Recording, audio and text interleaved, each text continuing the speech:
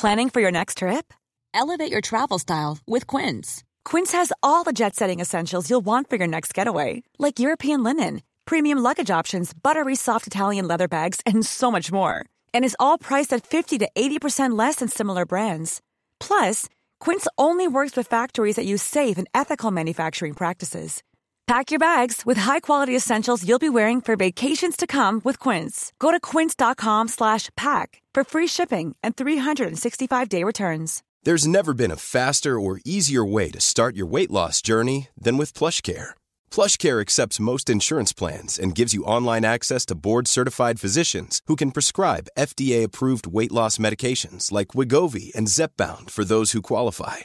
Take charge of your health and speak with a board-certified physician about a weight loss plan that's right for you. Get started today at plushcare.com/weight loss. That's plushcare.com/weight loss. plushcare.com/weight loss.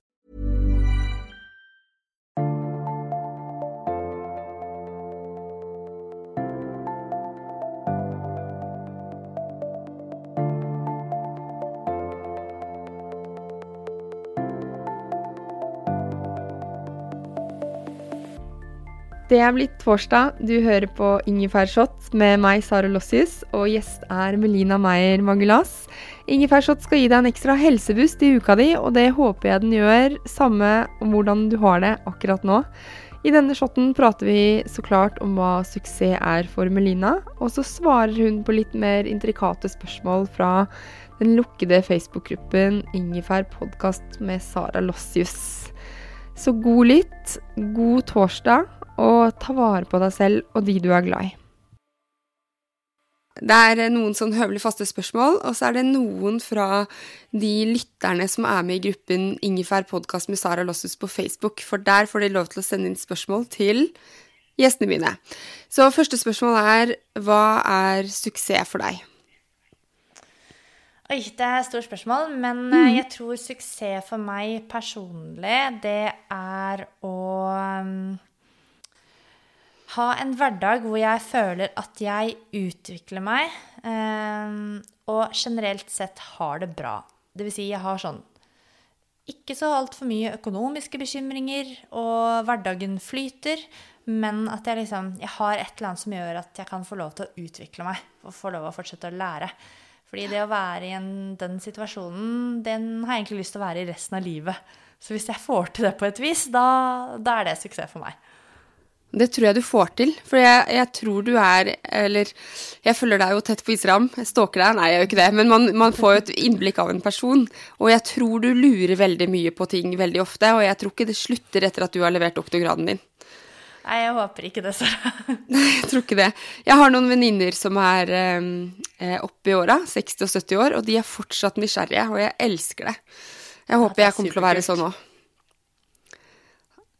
Men har du noe du gjør hver dag som du har merverdi av? Trene da, ja. Tenker jeg. Det en viktig, høyt prioritert del av mitt liv, som jeg føler at det at jeg gjør det, tar den tiden for meg selv, uansett om det prestasjonsrettet eller bare ut og lufte hodet, så det tilfører noe i hverdagen min på veldig mange forskjellige plan som utrolig viktig for meg. Både når det gjelder å ha en happy hjerne og føle meg rolig innvendig, føle at jeg har kontroll. Og ja, det å være fysisk aktiv, det tror jeg kanskje noe av det absolutt viktigste jeg gjør for meg selv. Hva det du liker skikkelig godt akkurat nå? Skikkelig godt akkurat nå? Det at jeg får lov til å være så mye sammen med min kjære mann, selv om vi nå har korona-isolert oss ganske mye, så det veldig, veldig fint å være akkurat vi to i akkurat denne situasjonen uten å ryke tottene på hverandre, at alt bare skjønt. Det ganske fint. Ja, kjærlighet i koronaens tid. Ja, rett og slett. Ja. De lyttespørsmålene litt mer nerdete, tror jeg. Så en som heter Marit, hun skriver: Jeg skulle ønske noen snakket mer om hvor viktig trening som medisin for muskel- og skjelettlidelser. Hun har da Bechdrev og lever fint med det etter å ha funnet en fin kombinasjon av mye trening, sunt kosthold og mindfulness, men det har hun ikke fått tips om fra legen sin.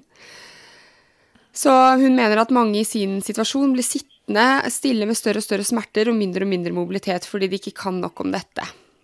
Så mange tør ikke trene kroppen når de smerter. Hva tenker du om det? Jeg tenker at hun har helt rett i at det hvordan trening fungerer i forhold til muskel- og skjelettlidelser ganske underkommunisert fra primærhelsetjenesten. Det I hvert fall mitt inntrykk fra det jeg hører fra sånn som henne da. Og det jo, altså muskel- og skjelettlidelser, det jo noe av det som plager flest mennesker, og koster også samfunnet mest. Så det nesten rart at ikke det bedre rådgivning om hvordan fysisk trening hjelper, både for ulike typer autoimmune sykdommer, som kan være giktrelaterte. Bechdrev hadde jo hun da.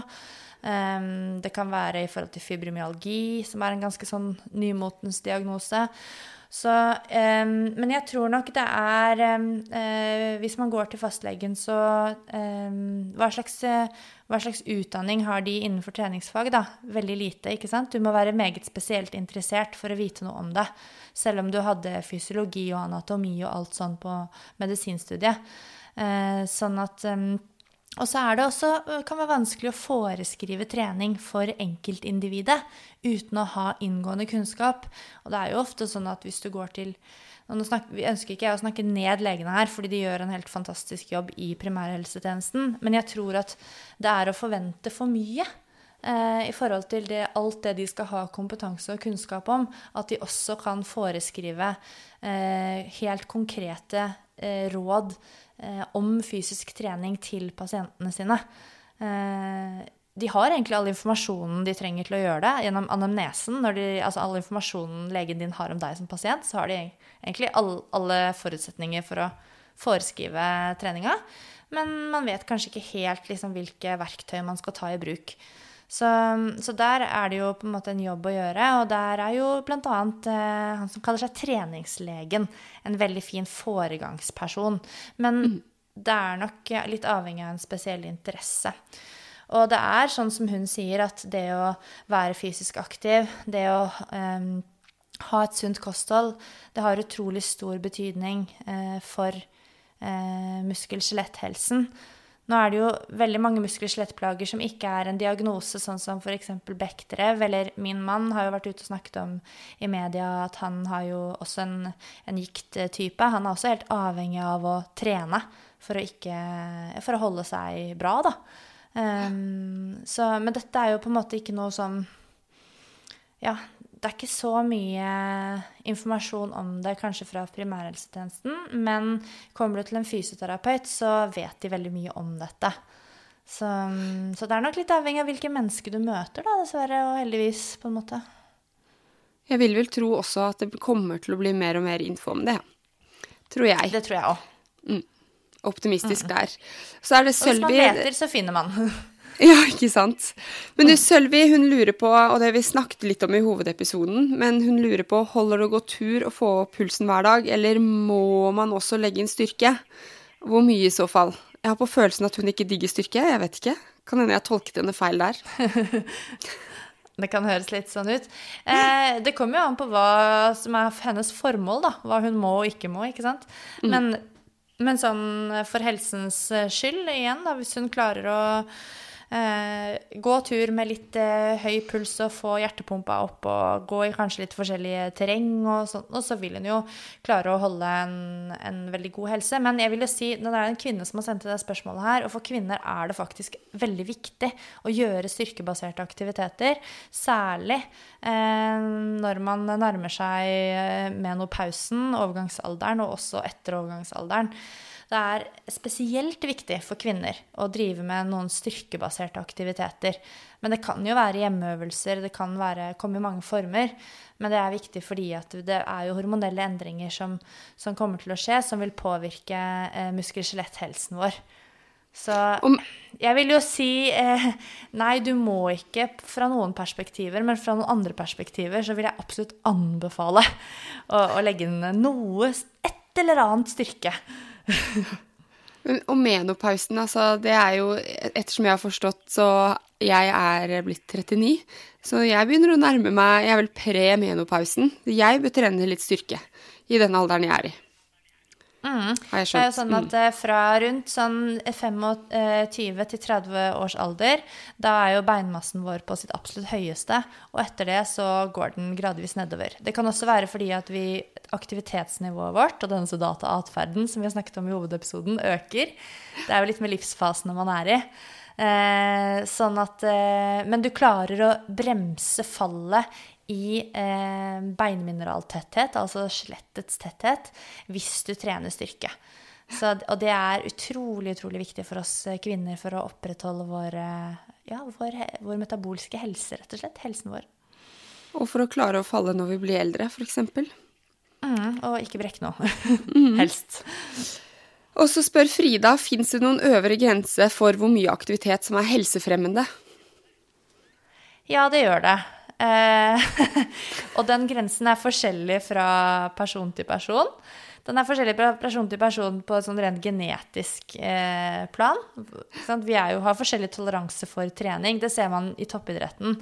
Noen kan drive med den samme idretten, prestere ganske så likt, helt i toppskiktet i verden, men de kan ha forskjellige typer treningsopplegg og forskjellige typer treningsbelastning. Så selv folk som tilsynelatende kan se ganske like ut utenifra, basert på prestasjonen, kan også ha forskjellig toleranse for hva som gjør de bedre og hva som gjør de dårligere. Og så ikke eliteidrett egentlig sånn helt forenlig med helse da. Men det et eksempel på at det kan være forskjellig genetisk. Men det også forskjellig i forhold til hvordan totalbelastningen din hvordan livet ditt strukturert. Har du en jobb som krever såkalt fast life, at du på 24/7, det høyt trykk, kanskje du også har små barn, familie, ikke sant? Høy totalbelastning. Det begrenser jo litt hvor mye trening som vil være hensiktsmessig i forhold til at vinninga ikke skal gå opp i spinninga. Så ja, det finnes en øvre grense for for der liksom trening begynner å bli ufornuftig. De fleste ganske langt unna den grensen. Nei, det kan merkes på forskjellige måter da. Noen blir jo, hvis man trener for mye, så kan man jo få skader for eksempel. Overbelastningsskader. Og da det jo ikke sant, da har det ikke vært balanse mellom restitusjon og treningsbelastning. Noen blir hyppig syke. De rett og slett litt på minussiden hele tiden. At det hvert eneste virus som kommer, banker bord og håper det ikke blir korona, men alle mulige influenser og forkjølelser og alt, liksom, det bare tar deg. Fordi at du rett og slett så redusert da, immunforsvaret. Kroppen på minus. På trening så kan man jo se det ved at du underpresterer, ikke sant? Du føler du trener og du står på, du gjør ting så riktig som du tror du kan, men du blir jo pokker meg ikke bedre, eller du rett og slett presterer dårligere på treningen enn du har gjort før, som også litt sånn kjedelig. Så underprestasjon kan være en ting, og så det noe med det å føle at du har energi og normalt overskudd i hverdagen. Søvnen kan jo også påvirke enormt. Hvis man trener mer enn man klarer å egentlig absorbere, så kan det også gå utover søvnkvalitet, selv om vi vet at trening kan ha positiv effekt på søvnkvalitet. Men det jo gitt at ting står i stil, at det en balanse mellom belastning og restitusjon eller hvile da. Ikke sant. Så det å tenke på livet sitt som har jeg utrolig mye å gjøre på jobb. De 3 neste ukene så det kanskje ikke da du skal trene hardest for eksempel, men å trene litt vil være bra. Og det et godt eksempel på det nå. Nå det jo, ikke sant, alle sånne veldig viktige samfunnsmessige jobber, de blir jo kalt ut nå. De jobber kjempemasse. Det jo politiet, det folk i helsevesenet. Og jeg coacher blant annet en som veldig god til å løpe, en flink løper. Hun satser og har sine mål. Hun jobber i politiet, og politiet jobber mye nå. Så akkurat nå det helt urealistisk at hun skal trene det som opprinnelig sto på hennes treningsplan. Så da må vi redusere, og man må kanskje ta ting litt dag for dag også. Så det er et praktisk eksempel på at selv om du har et mål som er viktig for deg, og du vil være disiplinert og sånn, så skjer livet. Det er veldig fint å vite. Og så er det siste spørsmål, og det er Ragnhild som lurer på om du har en strategi for å legge til rette for en skånsom fødsel. Der var vi litt inne på graviditeten din. Aha. Jeg tenker jo at jeg skal liksom inn i livets økt da. Ja. Det blir en intervalltrening som jeg ikke har vært borti før, i og med at jeg er førstegangsfødende. Jeg har egentlig ikke så veldig mye noen strategi, annet enn at jeg tenker, akkurat når vi spiller inn, så er det litt under 8 uker til jeg skal føde da, så jeg har jo egentlig, bortsett fra at jeg har satt meg inn i det som skal skje sånn rent fysisk og fysiologisk med kroppen, så har ikke jeg tenkt så mye mer enn det, annet enn at jeg skal samarbeide med helsepersonell, og jeg skal høre på de, og så har jeg faktisk gitt min mann oppgaven om hvis ikke jeg klarer å kommunisere om ting som ikke jeg synes er greit, så er han mitt talerør. Men skånsom fødsel, det tror jeg liksom, jeg vet ikke om man kan planlegge for det, altså. Der er du bedre enn meg, Sara, når det gjelder erfaring. Ja, jeg har jo 3. Ja. Ja. Men du har en mann som er god på tidtaking da, det kan gå med godt med. Ja, han har fått i oppgave at han skal holde styr på å lære seg å telle ned en rie og sånn. Du kommer langt med det. Det kommer til å bli kjempebra. Tusen takk, Melina. Bare hyggelig.